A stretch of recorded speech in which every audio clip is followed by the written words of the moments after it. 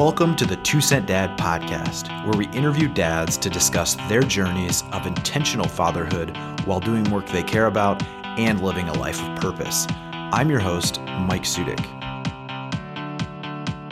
Children will send you to the highest of highs and the lowest of low places. And so you will feel so amazing sometimes. You'll see them, they'll be laughing, interacting, and just be like, I'm a wonderful parent. And then the next moment, they'll be fighting, and you'll see something in them that you did, and you'll be like, I am going to ruin their lives. On today's episode, I sit down with Alan Branch. Alan runs a software company out of Panama City, Florida, and has 2 young children. He's seriously considering traveling the world on a boat if he can only convince his wife of that. Let's jump into the interview with Alan. So what's going on, man? Just working, trying to make $1 out of 15 cents, I think we say. Rubbing 2 quarters together, you know? That's the way it works. We're actually talking about downsizing our house now. Oh, really? We're talking about doing it this year or renting out and selling in a couple of years. That's the latest thing. We save money for retirement and all that kind of stuff. I'm just tired of paying. We pay about $4,000 for this house with mortgage and utilities, and then something always breaks. Yeah. So the average ought to be about $4,000. The mortgage is only $2,100 a month, but like the pool is only resurfacing in like 4 years, and it's like $15,000. And I want like a small house now. I want no maintenance. I thought I'll just build a warehouse, like a metal warehouse on my dad's property. That sounds good. Metal. There's nothing that can break on it. It's all utilitarian. It's like living in a Jeep, you know? You're just nothing, nothing's gonna rust. It's concrete floors, no carpet. Yeah. So you guys aren't thinking about doing the whole RV thing. I mean, you're thinking about doing that full time because you're looking at getting an RV, right? We've talked about that too. Yeah. I had the paperwork in front of me 3 weeks ago, deposit pulled from the investment account, and just couldn't pull the trigger on it. At service level, they're like, oh, not that expensive. And the company was going to pay for all the gas and stuff. Yeah. And but once you break down insurance and then repairs, and then it's like, oh, God, it's not, $500 a month payment. It ends up being $1,000 once you actually calculate things into it. So it's like a mobile home in that sense. In the sense that's a whole other thing to take care of. Yeah. We've talked about going full-time RVing too. We just don't know. I really want, and my wife will be pissed if she heard this again. I really want to live on a sailboat. That's what I really want to do. See, but that's got a whole. I mean, you go to port to port, and then you just settle there, and then you kind of do the stuff there. Or how does that actually work? Yeah, exactly. You can live at most marinas, which are really nice, centrally located to downtown marinas. Like the one here is $550 a month. They charge you per foot. Okay. But the boats we're looking at would be about $550 a month, all your utilities included. Okay. And a parking space for the cars. So it's not like you're getting rid of the cars. Yeah. It's just a drastically smaller living space. And there is maintenance on them. There's not that much maintenance. Yeah. And you can go to a mooring, which is like an anchor on the hook, which is free. But then you got to take something in and all that. It's a little digging in. You take more time. But my parents have a dock too. We can always build off of their dock and just dock it there. Yeah. So that's what I really want to do. I really want to get on a sailboat and go to Cuba too. What do you think you've missed from that though? I mean, like the maintenance is the obvious appeal. Like I would love to do that too. And same situation. I would love to probably go live in an RV. My wife would be like, hell no. But I don't know, what do you miss in that? There's psychological things you could say, like, oh, your kids aren't going to have like a place to put down roots. Yeah. I don't really believe that. Obviously, square footage, you're around each other more. Yeah. You can't shut the door to your office. There's no office space. You'd be working like in a dinette next to kids. Yeah. Or in a coffee shop nearby, or in the back of the boat, or topside or something. I don't know what you miss out. You miss out on a mortgage, maybe, if you. You guys homeschool though, right? Or that's what you would do. You would homeschool. Yeah, okay. Kids, yeah. How do you guys with that? How do you kind of give them some more social interaction? So I was homeschooled first through fourth grade, and we were involved in homeschool groups locally. So that got us like a sports team, and we played like roller hockey, nothing crazy. But it was fun, and it added a little bit of social dynamic to it, you know, something because you can't get a sports team homeschooling because you got 4 people on a team, you know. Yeah, there's here in Florida, you can actually be homeschooled. Like Tim Tebow, if you know Tim Tebow, he was homeschooled and played for a high school football team. Oh, I didn't know that. Yeah, so you don't actually have to go to a school. At least that's the way in the state of Florida now. When I was a kid, I went to high school to play football. I was homeschooled until high school. Gotcha. And yeah, you could always say, oh, they're missing out on social interaction. There's kids that live on sailboats too, though. I follow a blog where the people are in like Madagascar right now sailing with a group of friends. I think you said that. So there are kids. You know, do they miss out on interaction between other little bratty kids? Sure, they do. You know, most kids, when you give them groups of like more than 3, they're terrible. Right. Like they start ganging up on each other and being mean to each other. Is this the start of a Louis C.K. skit? Is this a? Is it? I'm just kidding. I could just, Louis C.K. I could just see it going into him like, 3 kids get together and then going on a whole bit. You know. Sure. Yeah. They're just monsters. Yeah. I'm not as foul-mouthed as he is, though. He's a little a little fouler than I am. Yeah, he definitely is. And he's way funnier, too. Yeah. But, I don't know. The kids around us, and I guess you could say they miss out. I was a little awkward. Sure, I think most homeschoolers are awkward, Yeah. Because they do miss out on all, like, the inside jokes at school and stuff. And when I remember playing on sports teams growing up, and I didn't know their jokes and stuff. Yeah. Like, okay. I don't think it warped me in some terrible way or anything. Yeah, not irreversible or anything. Are your kids homeschooled? They're gonna be. So I have a 4-year-old and a 2-year-old, and then my 4-year-old, he could technically start this year, but my wife's going back to school, so she'll be done next summer, and then that next fall is where we're gonna start him. But we've been it's kind of relative, like we have like activity books we go through, which that's how homeschooling should be anyways. I think homeschooling is, yeah. It's like it shouldn't be like we're just gonna do school now. I think you're a big believer in school's all the time. It's life, man. It's all the time. Yeah. Anna did this thing this morning with the kids. She makes them journal in the mornings. The kids are 6 and 8. She makes them journal. So on the board, Jimmy comes down early. Anna will sleep until 8. And Jimmy comes down about 6:30 when I do. And on the board it says like, I would like to, today it said, I want to go to ... And Jimmy had to write like a couple sentences about where he'd want to go. So he picked a place on the map. He picked Zimbabwe. He wrote a little sentence about Zimbabwe. Anna came down later, looked online, and they watched some YouTube videos about hippopotamuses and stuff, and that's Zimbabwe, cool. And that sort of thing. That's homeschooling. Yeah. And there's obviously going to be some math and stuff like that. And Jimmy has jiu-jitsu practice this afternoon, so that's that's all homeschooling is. It's just being around their kids and just, hey, what do you think that is? What do you think that's made of? Yeah, exactly. Keeping that curiosity is all it is. It's a lot less like sit down and let me teach you lessons. Yeah. And just being, having them a part of your life and talking to them. Yeah. Teaching lifetime learning too. Yeah. The things I don't like about school, I lost all my curiosity when I went to school. Like I thought like learning was supposed to be fed to me. Yeah. It wasn't until I found design, specifically Photoshop, when I was like, and then HTML, where I was like, oh, this makes me curious. Yeah. Everything else was just learning for the sake of taking tests. Yeah. And so as opposed to in homeschooling, it was like, hey, what do you want to learn about? Like, oh, we're traveling to this place in the RV we had growing up, and it would be like, we're going to learn about this thing, Williamsburg or Jamestown or the Civil War or something. Yeah. So. Were you a big tinkerer though? Do what now? Were you a big tinkerer when you were a kid, like taking stuff apart? Oh, I used to tear up. Yeah, taking things apart, yes. Putting them back together, no. I took apart a lawnmower once and gave it back to my dad in like a bag. I did that one time. I think there was some profanities that came out of Dad's mouth at that point. It wasn't looking for me to do that. And then when my sister turned 16, I was like 12, and I was like, I'm going to change the oil on your Jeep. And I changed the oil, and I filled it up to the brim with oil. Oh, my God. You're not supposed to do that. Right. Blew the engine up.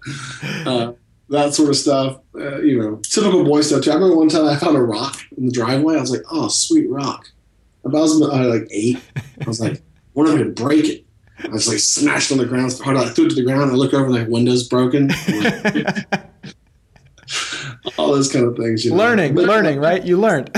Yeah, my dad had a bunch of. I think at one point we had a bunch of PVC pipe in the yard, and I made like a car wash out of the PVC pipe. We ride our bikes through it and stuff. So we just did. My parents, there were 5 kids, so my mom would just be like, we didn't have TV either, so there was a bunch of kids on the street that actually homeschooled too, and my mom would just lock all the doors because there was always a baby in the family that was like crying, you know. Yeah. We would do our lesson in the morning and be done by 10, and she would lock the doors and be like, "Don't come back until the streetlights come on." And sometimes we would just sail away like 10 miles away. We would just sail away. See, do you let your kids do that now? Because I used to do that all the time when I was a kid. We would ride. It's crazy to think about how far we would ride. And my kids can't really ride bikes where they could go that far at this point. But it's like, I kind of get nervous at that. But we don't live in a bad neighborhood or anything. But it's crazy. My kids will do our neighborhood. We have walkie-talkies. Okay. And there's some woods in our neighborhood too. And they'll go ride their scooters on the neighborhood or ride their bikes and stuff. Or there's a couple geocaching spots they'll check. Okay. See if there's new geocaching stuff in it. Yeah. But Sarah's 8, or Sarah's 6 and Jimmy's 8. And I think when I was exploring, I was probably more like 12. Okay. And I was also a really big 12-year-old too. Like I was probably like 150 pounds or something. I was a big. I probably looked like a 16-year-old. Yeah. So they didn't mess with you. We used to jump ramps over the kids. We were always coming back like skinned up knees and stuff. One time I was going down this side street, and my friends had BMX bikes that had like a 10-speed. And they would do this thing where they'd ride their bike and they'd put their foot, like real slow, they'd put their foot in the front tire, and then the spokes and the back tire would come up off the ground. And then they go reverse. And I was like, I'm going to try that. And they were older than me. I went down one of the other streets and I went really fast. And you're not supposed to go really fast. And I just threw my foot into the bike spokes. And then I woke up hours later, like on the sidewalk. I guess I got thrown off and knocked out. And I was like, I had like blood all in my hair.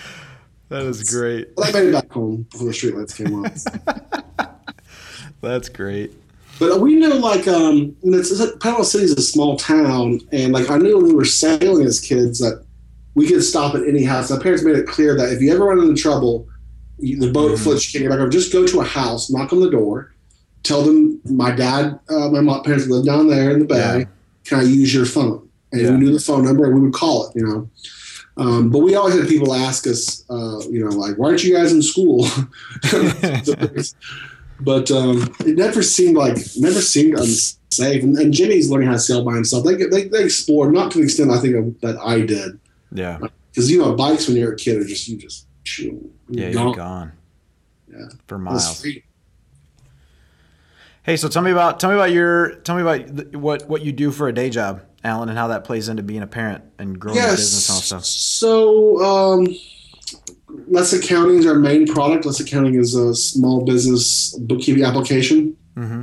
It's software as a service. And then we have a film company called Less Films that I'm really focused on right now that do explainer videos for tech companies, ranging from startups to Engine Yard, SmartLings, Salesforce, Compose, which is an IBM company now. And then we have a new product we came out with called Less Churn. It's for SaaS applications. And I bounce around on all those doing marketing and content writing and UI and just kind of just doing stuff all day. Just what day it is. So how do you involve your kids in that? Have they seen kind of what you do? And obviously you work out of your house some. Yeah, I work out of my house, and I used to work out of a co-working space, which was nice. But I'm working out of my house, and I like that for the most part. And I think my oldest son, he just stopped. He used to say I drew pictures on the internet. That's what he said. And I don't think Sarah has any idea. My daughter has any idea. Jimmy says it's software, and I don't know how they explain what I do. It's kind of hard for an 8-year-old to kind of they don't even know what computer apps are or computer, like they don't even really have a concept of what the internet is. They go on the internet, but they're always like, "Hey man, my iPad, the videos aren't loading." I'm like, "You're not on Wi-Fi." And they're like, "What?" They just think it's supposed to, because they're used to the cell phone always having video. Right. So they're like, what? Wi-Fi? What? It's just kind of a new concept to them. So My 4-year-old, when he sees the videos in iTunes with the ones that have the cloud, he's like, we can't play those in the car, Alessandra. That's what he tells her. So he knows that much. Yeah, he's more aware than my children. My kids are like, we'll watch live TV once in a while, and they'll be like, a commercial come on. They're like, hey, what happened to our movie? They're like, why'd you change the channel? I didn't change the channel. It's a commercial. They're like, what? Yeah. So I had to explain to them like what a TV commercial is, and what that pays for the show that you're watching. Right. So they're just like, it's like a new generation. It's just. Yeah, like we were in the supermarket the other day and we saw a payphone, and my son got it and he listened to the dial tone and he was asking me what it was. He's like, what is that sound? Like, is there someone, like he thought someone was trying to talk to him. And I was like, he's never heard a dial tone. We don't have any landlines in our house. Like that's right. Well, crazy. Even like busy signals. Yeah. Right. Remember we called people, and then they'd have the busy signal go for hours, and you'd have someone go over there and be like, is something okay? You guys all right? Yeah, yeah. Oh, your phone's off the hook. Oh, yeah. Right. The kids now don't have any, like, they're not going to understand what Blockbuster is and Be Kind Rewind or any of that kind of stuff. Right. It's just a whole nother generation. Of course, my parents had to tell me, I got this old sign out of my grandfather's barn workshop thing, this storage building that it said, it was a phone number for a horse stable, a person that breeds horses, excuse me. And it said Sunset 5060, which is a party line. And party lines were actually phone lines that people would all share a number. Several houses would have it. And so you'd pick up the phone and it'd be 3 or 4, like, person would be like, nope, I'm on the phone right now. You're like, okay. And it would ring everyone's house. You may have a different ring for your house, but it rings everyone's house. It's kind of before having your own individual phone lines. Yeah. So gotcha. Party lines. And the Sunset was the prefix. So you would, like, I don't even know, I guess you'd call an operator and say Sunset 5060. They eventually came out, like, the Sunset name changed to, like, 785, like the first 3 digits. Oh, yeah. But that was, like, 50s, early 60s technology. And I didn't have any idea what that was. I'm sure our parents were like, they're not even know what party lines are. Yeah. Stupid kids. Kids these days walked uphill school both ways. Oh, that's great. So tell me about a little bit about, like, things that you want to instill in your kids. I mean, that's one of the things that I've thought about lately has just kind of been like, how do I'm kind of big on experiences. I think that's kind of what has driven you to wanted to buy an RV, and that's kind of me. It's like I want my kids to kind of see the world. We took them to India, which was pretty crazy. But in that, it's like it's not just the experience of seeing the stuff. It's really like, how do you interact with people? How do you how do you meet people that are different than you? But sure. I don't know what are you really, like, excited about instilling in your kids, or what do you want to make sure you don't, like, screw up? When it comes to that. I mean, there's a lot of stuff with that, but you always don't want to pass down your issues to your kids and your insecurities, right? So that's my first thing, right? Like, it's just like, oh God, I hope you don't get my issues. They'll do something, they'll do something, you'll be like, oh my God, that's me. Yeah. Don't do that. Yeah. Stop that. Just stop doing that. Yeah. Don't copy me. Why are you yelling at me? I don't know. Just stop doing what you just did. Yeah. I want my kids to be curious and unafraid to do things that should scare them. I don't mean reckless. I don't want them to be like Evel Knievel, right? But there's lots of people that wait for permission to do things, and for the right time, I guess, kind of ruins a lot of things for people, saying it's not the right time. Yeah. Just like you said, I don't know if travel does it. We travel, we do lots of road trips, but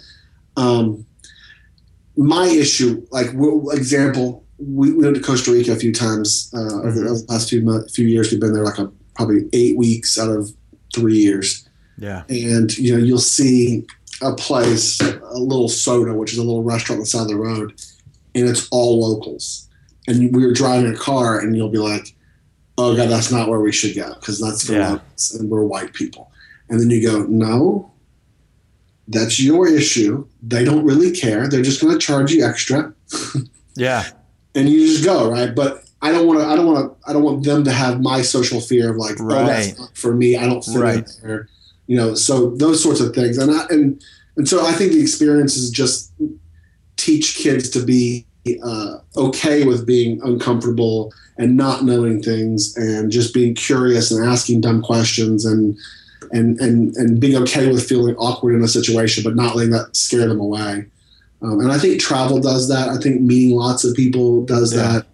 I think I want them to be interesting, but not like egotistical people like, I've been all over the world and my father sailed with me. I don't want to be like that, but I do want them to be interesting people. I always worry that my kids are going to be like really boring people that like sell insurance or something. I'm like,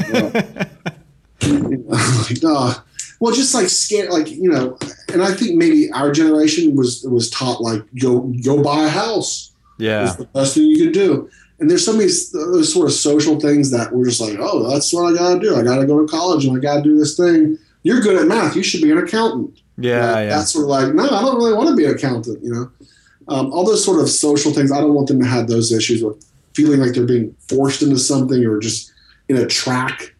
How do you do that appropriately? So like if your kids are homeschooled and say they get homeschooled all the way through high school, and then they're kind of like, well, I don't really know what I want to do. I think I'm going to go travel around Europe or something. And they become this kind of like directionless. So to take the other side of that argument to say like, well, they're going to kind of waste their life just backpacking around Europe and they're never going to amount to anything. Like, so is there a balance? I think there's kind of a balance there. Like to say, carefully, but be intentional. So you don't want to be lazy and you don't want to just be lackadaisical. Right. But you want to, I think that's kind of modeling, modeling hard work, but still modeling like this sense of vulnerability or, trying to. My parents, like the cardinal sin of my family is like to be lazy. Yeah. Like you're not lazy. Do not be lazy. Yeah. Like, no. So I don't even know, like, far from lazy. So I don't think the kids are going to be like my mom would, no. And so we don't do much TV and, yeah. So I don't fear them being like lazy, slothful people. Yeah. As far as like maybe backpedal to college, right? There's a whole issue I have with college, which is when you're 18, you don't know what you want to do for the rest of your life because you haven't done anything. It's kind of a silly time to be like, I'm going to be an insurance architect. Like, what, have you really even seen any architecture? Yeah. Like, have you experienced anything amazing with an architect? No, you just know that you're good at math.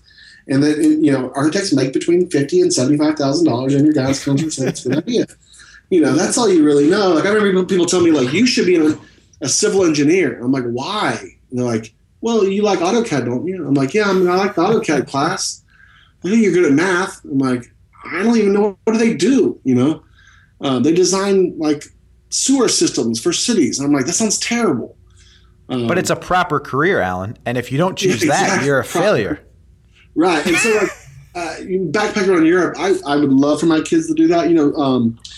Derek Sivers was from CD Baby. He was a ringleader of a circus for a long time. No way. I didn't know that. Yeah. Right. And so like, what does that teach you? It teaches you to be really good in front of people and charismatic and standing up and act and, all that kind of stuff. So as far as like, if the kids like want to backpack across Europe for years, or I don't care if my kids, I would rather them be like some dude that teaches surf lessons in Ecuador or something, than like an insurance salesman living in some place they don't like, feeling trapped and scared and, doing all the other things that everyone else around them does because that's what makes them feel safe. Yeah. Right. It's not that position. It's just if they're doing it just because, then that's the sin, almost. I don't care how much money they make as long as they're happy and comfortable.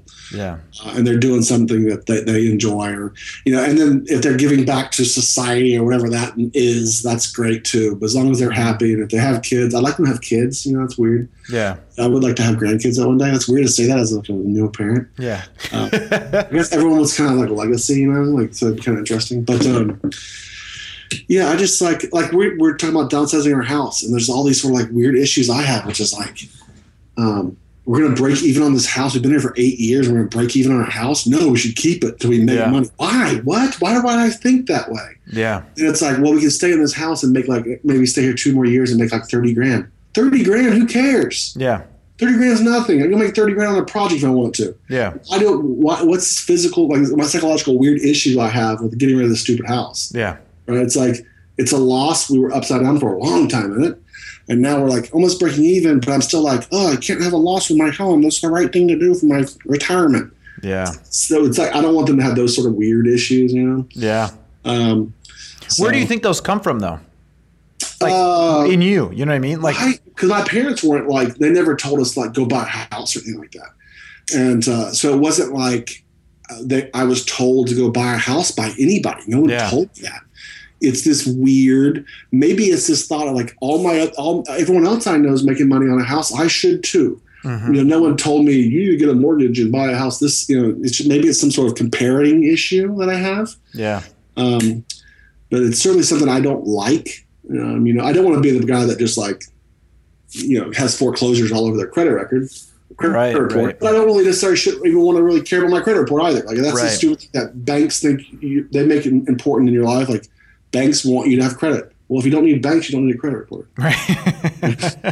Exactly. So if you just don't ever need, if you don't need a loan, then you don't need a bank. You don't need a credit report. Yeah. So I don't know. It's this weird sort of thing. But I want them to be happy and you know. But do you think, Alan, it's a measuring stick though, like a societal measuring stick though, like the house thing? I mean, that's, even though your parents didn't, like that's how I feel sometimes. I mean, one of the things, like we rented for a long time and I really did not want to buy a house because I didn't want to buy a house that was maybe a little bit nicer than we could afford. And then we're surrounded by all these people that have nice cars. And then I'm going to feel like I want to keep up with them. And I was like, I was really adamant about that.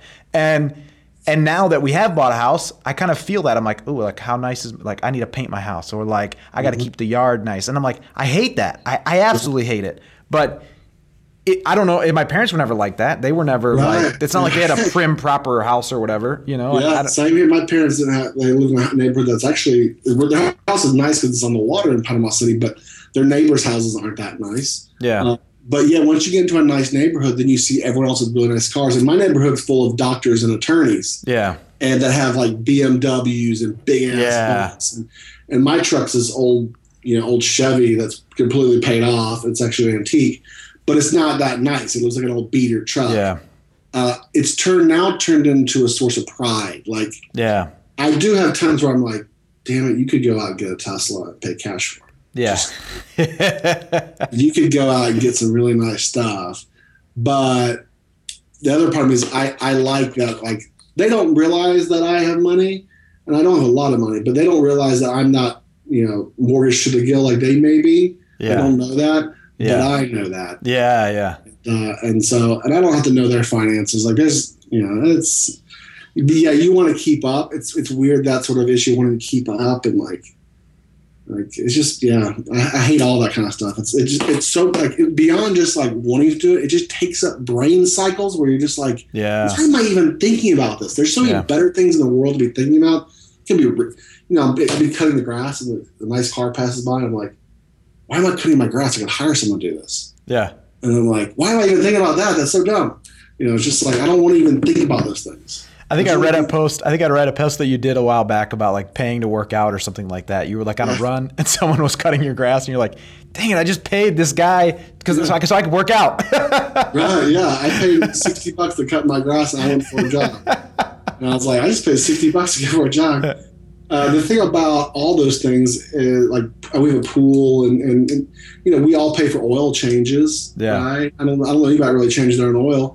There's a threshold of like when a task becomes overbearing mentally and it's a thing of stress. But if you can keep those things like cutting the grass, I'll cut it in like 2 separate days. And I'll cut for an hour in the front or 30 minutes or whatever. Yeah. And then I'll cut the other parts another time. I don't let it stress me out. Yeah, yeah. And so because it becomes a thing where it's like, oh, I'm going to cut the grass. It'll be over in like 45 minutes. It's exercise, save a little bit of money.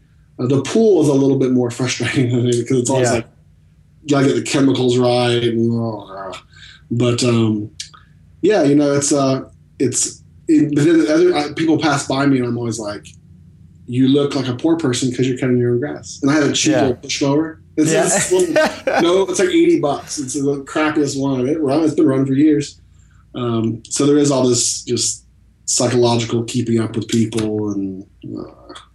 So going back to the teaching the kids hard work, do you think if you were to pay people to do all that stuff, like what effect do you think that would have on your kids? Like, you know what I mean? Like I don't think it's bad, or like I don't think it can be negative. Right? Or, I mean, if I cut my grass and I let it stress me out, and I'm mean to the kids, or I say something offhand to them, then it negates the whole like I'm being so cool cutting my own grass, right? Right. If I let someone else cut my grass and I spend that time being great to my kids, and we learn guitar together, that's great too, right? There's no right answer, But I try to like everything's a teaching moment, even when you don't do things right. So like, Jimmy and I will clean the carburetor in the lawnmower, and we'll talk about what a carburetor does. And this is a socket wrench, and this, chemicals is interesting. That's chemistry. Right. Why are we adding acid into the pool? And look, this will burn you. And this is muriatic acid versus hydrofluoric acid, and those sorts of things. But you can certainly make all those things into bad depending on your attitude. And occasionally it does, right? We'll do a project together, and we redid a sailboat this past winter. One of my most embarrassing stories. We redid the sailboat. We're like almost done, and we're gluing pieces back onto the boat. And there's some glue. We spent weeks redoing this boat, and we're probably like $800 in paint and glue and gaskets, and it's gorgeous. And Jimmy knocks over this glue accidentally and just spills all over the fresh, newly dried paint. And I'm like, oh shit! And I grab like this cloth and I'm like just pulling back the paint as if it was like icing on a cake, just a streak. And I'm just like, God damn it. And I started to throw my socket wrench I had in my hand, and I'm just like, oh God, he's going to see you do this, and it's going to be a moment in his life. He's going to be like, this one, I don't ever want to get on a sailboat again because this one time my dad, Yeah. So I was just like, okay, DME, but I was like, oh, it'll be okay. Okay, just give me a minute. Let me walk around for a second. And so he's seen me plenty of times lose my temper over projects that started out with good intentions and ended up looking a little silly. Right. But if you address them and say, hey, I lost my temper, it's okay. It's embarrassing, but I lost my temper and I apologize. You can turn the bad into the good too, Yeah. It's my dad is like, especially growing up, he was like super, it still is pretty zen with like anger. Yeah. Like, even my mom too. I heard my mom cuss like one time. Never seen them argue ever. Like not even like, oh, dinner was burned, but nothing even like sarcastic. Was that detrimental, like to you in your marriage? No, I don't think so. Sure, it gives you something to strive to. Well, it does make you go like, when your parents are like the Michael Jordan of parenting, and you're like an average basketball player parenting, it makes you go like, well, I'll never be as good as my parents. But, it's my parents are super zen with their patients. Only a few times my dad ever got like mad, but he was really good at like saying, here's why we're getting mad, and I was wrong, and those sort of things. So you try to be that way, I guess. I always say people that have bad parents have a nice excuse to be bad too. It's like, oh, well, lucky you. Yeah. No one's going to expect anything from you. Right. Be mean. My dad's dad died when he was like 9. So he grew up without a dad. His dad was like severely abusive, alcoholic, murdered a few people even. Like he was terrible. Brilliant entrepreneur, but just a terrible person. Mm-hmm. And so it's amazing that my dad went from that, not having anybody, to being just an amazing dad. So, then there comes me. Yeah. It skips a generation. Yeah. Then the next one will be better, right? Jimmy will be good. Like I'll do the opposite of what Alan did. What do you want to teach your kids? Let me ask you that. That's a really good question. I think I'm a lot of similarities with you, Alan, actually, to not copy you too much. But I think to be curious, to be hard workers and to be curious would be the two things, and just to be nice people. I mean, to be compassionate. I think the biggest thing with traveling that I really, why I want to take my kids traveling is to set their perspective right. Like to your point of never wanting your kids to be insurance salesmen for the sake of that's why everyone did it. I never want my kids to be sheltered, like just to go to like a public school in like an all white neighborhood where like they never meet anyone from anywhere else. And then they grow up to be like very ignorant of the rest of the world. Like, I don't think that would ever happen, but that's like a deep fear in me that they would be like these ignorant white Americans that like think that they have a horrible life because they don't have the latest iPhone or something, you know? And it's like, I don't want that. The poor in our country is not actually poor. Like, they have big TVs and there's exceptions of homeless people and the people that are actually in poverty, but our standard of poor is like middle class. Yeah. I think what scares me about teaching my kids to learn though, like we want to homeschool, is like, I kind of get a lot of pressure on myself. Like if I screw this up, like maybe I don't teach them something right, or you know what I mean, or like you kind of miss something. I don't know. I mean, it's not really that rational of a fear. Because what's the worst that can happen? That sounds familiar. Most homeschoolers become serial killers. Yeah, no, it's not true, right? The worst case scenario is they go to college or they realize that they don't know that much about chemistry. Right. And their dad didn't do that good of a job in chemistry. But most of the stuff you learn in high school, you don't really ever even apply. Right. You really just kind of figure out like, oh, you like these kind of things? And then like, do you know basic algebra? Like even like most people don't even use basic algebra anymore. Like really to be successful, like the most math you need, it would be like, can you use a measuring tape? Yeah. Do you know what a diameter is and a radius? That kind of stuff. It's like, what is a half inch in decimal points? Oh, it's 0.5. You know, that's really all you know to be an amazing carpenter. Yeah. But if they're curious, if they have to know more than that, then they will. If they have an attitude of curiosity, then they're going to like have the initiative to go learn about it. Yeah, exactly. You know? Exactly. So I don't think there's any one particular thing you have to teach them besides curiosity. Like, or making them feel like self-conscious, like about, because that's most of curiosity gets killed because you don't want to be judged by somebody. It's like, I can't ask that question. It's a stupid question. Right. There was a lot of fear in me. I built my backyard shed, which was my office, but now it's my shed. Going into like building contractor supply places with old men who have built lots of things for a long time. Yeah. Just being like, hey, what's a soffit? And they're like, what? You don't know what a soffit is? I'm like, you know, just having them just like talk, like they never mean to me, but like I'm sure I walked out there and they're like, that guy's an idiot. Probably doesn't know what a party line is either. Right, yeah. Idiot. Yeah, exactly. So just being okay with asking the dumb question or knowing how to ask the question. Like a big skill now is like knowing what to Google. Right. All your answers are right there. You just need to know how to ask them. Yeah. So the facts are even less relevant. I mean, like to your point, like, the memorization of saying, I don't know about chemistry. Well, if you are curious about chemistry and you want to know about it, then it's all there. You know, you can Google it and you can learn it. You're the first steps, and then you have permission to learn whatever you want to.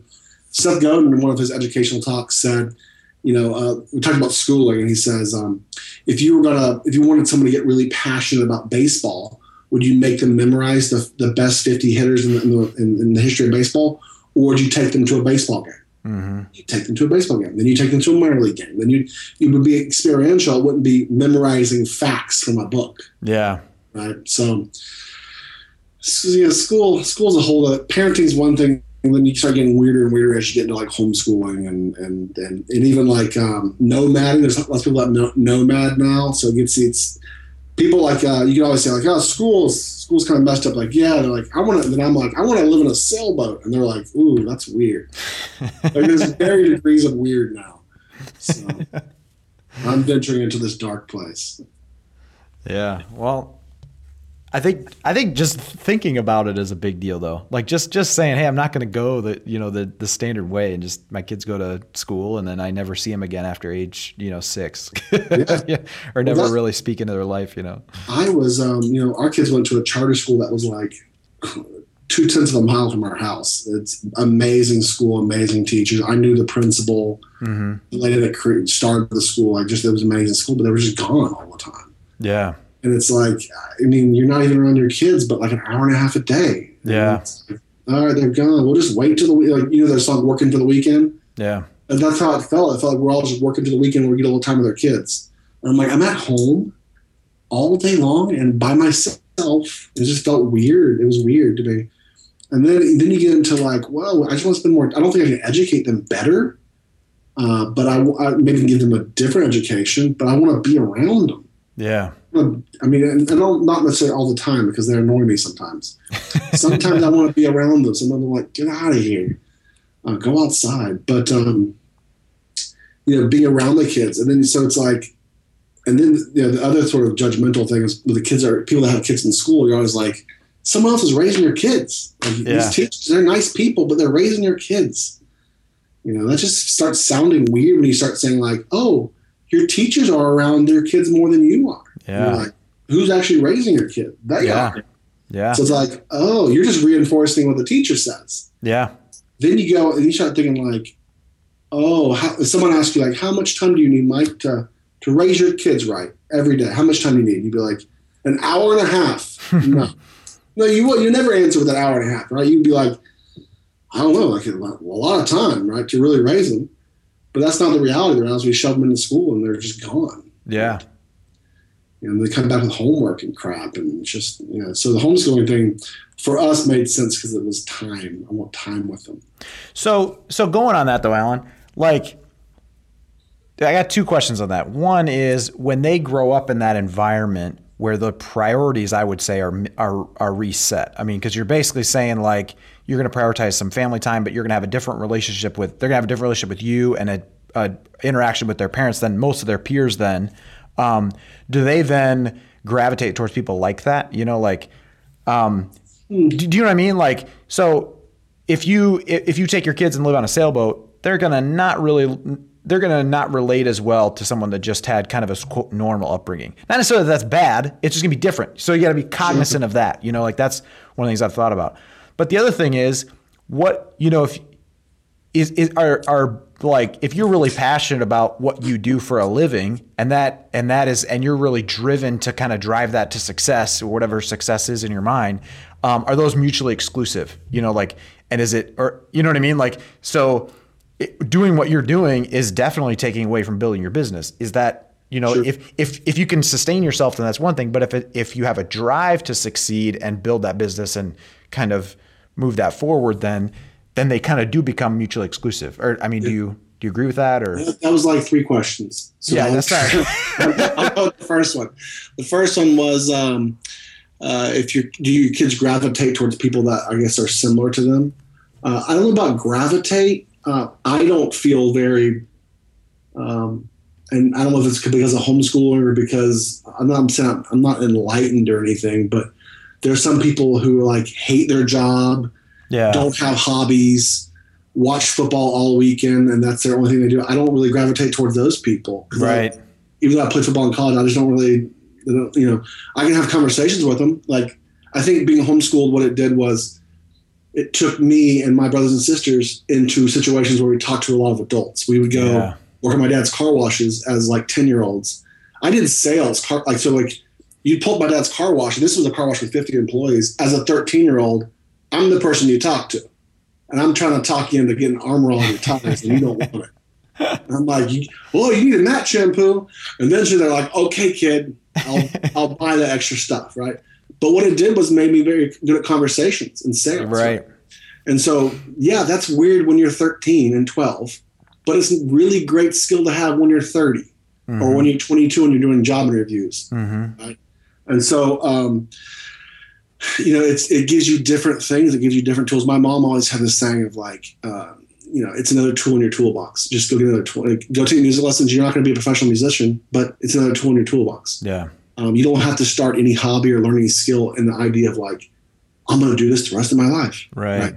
You can go learn some basic carpentry stuff. Doesn't mean you're like obligated to become a master carpenter. You can try out stuff and just learn little things. Yeah. It also makes you more conversational to know lots of little things because you relate to a lot of people. Right. Right. Doesn't mean you're drawn to them or like I gravitate towards people that do odd, weird things. Like I like people that run sailing schools and have really weird hobbies. I took a beekeeping class for 2 weeks. Like I like that kind of weird stuff. Like it's like, yo, you got bees? What?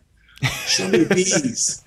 That's the kind of stuff I like. If you were like, I'm super into this football team, I'd be like, Although football's okay, but as far as you're sacrificing time for your business with your kids, you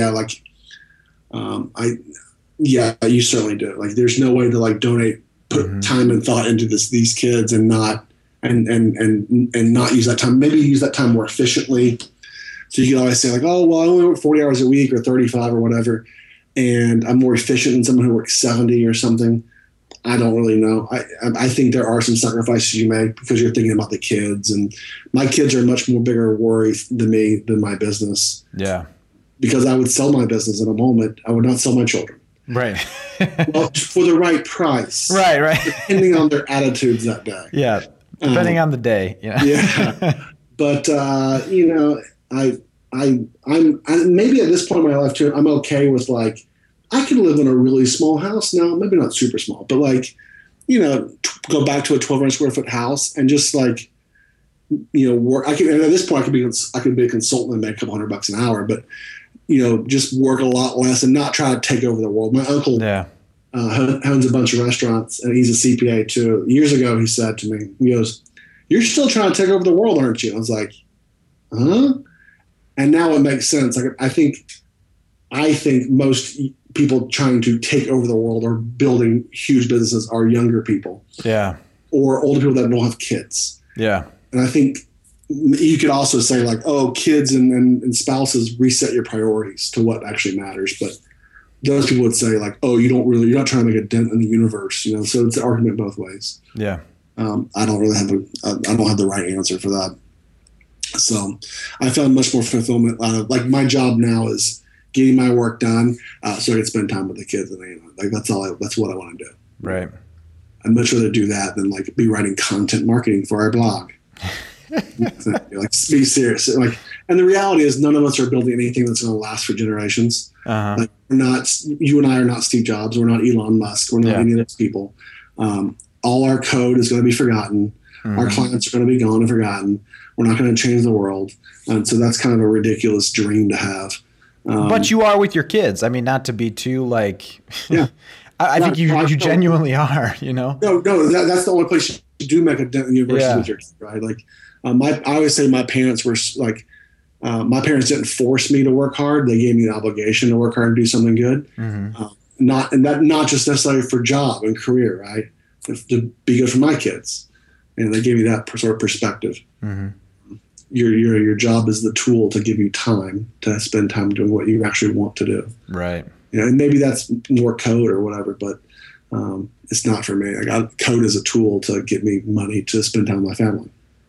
Would you ever want your kids to work with you, like to have a family business where they could work with you, or like what would that look like? Sure. Yeah. Steve and I have always joked. Steve, my business partner, has 3 kids.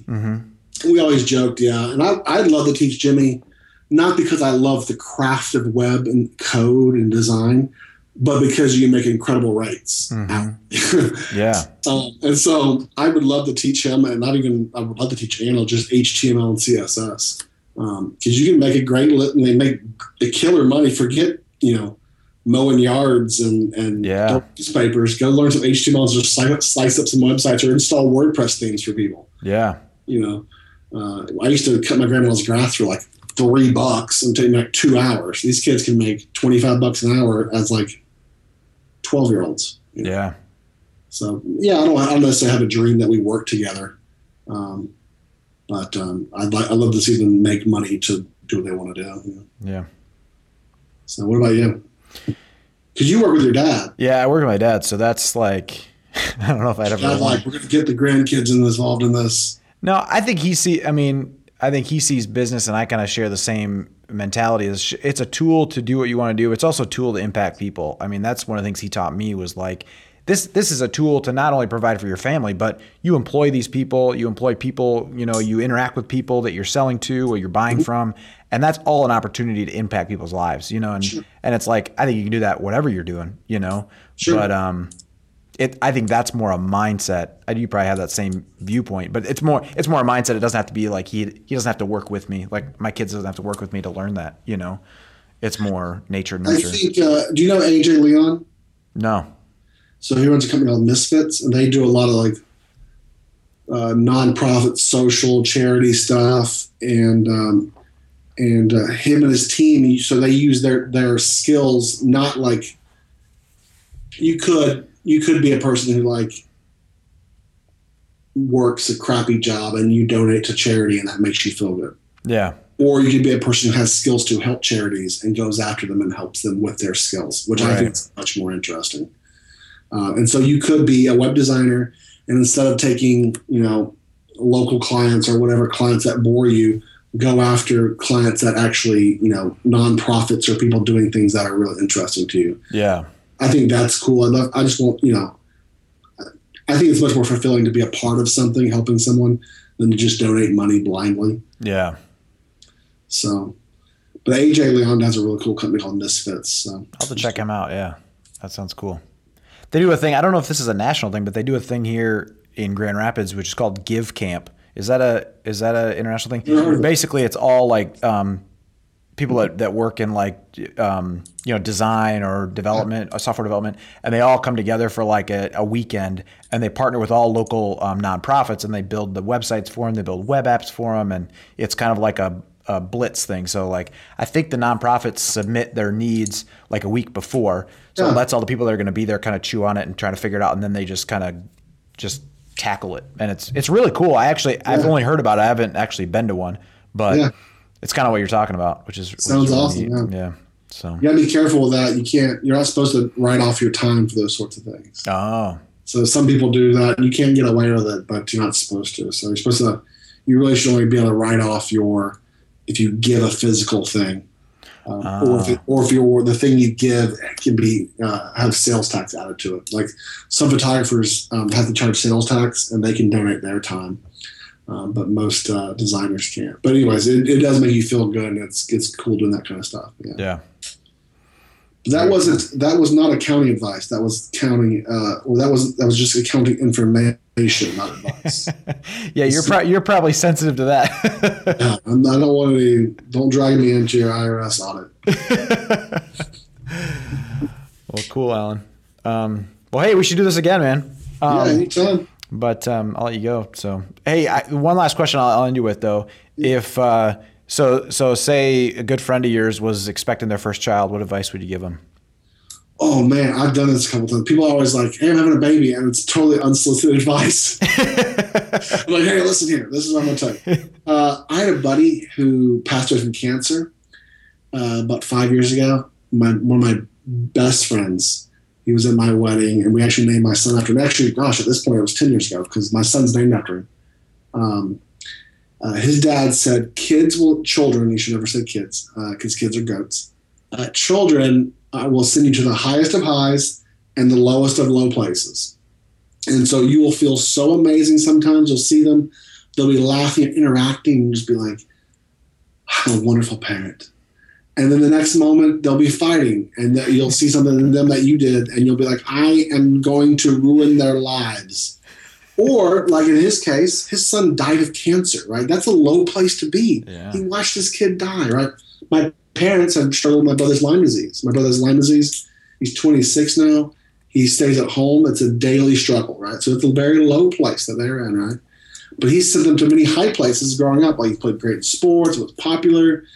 And so just being forewarned that they'll send you to really low places. I mean, even as an infant, they're googly boobly boob and they're cute. And then like that night, they won't go to sleep. And you're like, what is wrong with you? Yeah.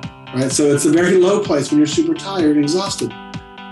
So just being aware of that is probably the first thing, of many things they will learn. Yeah.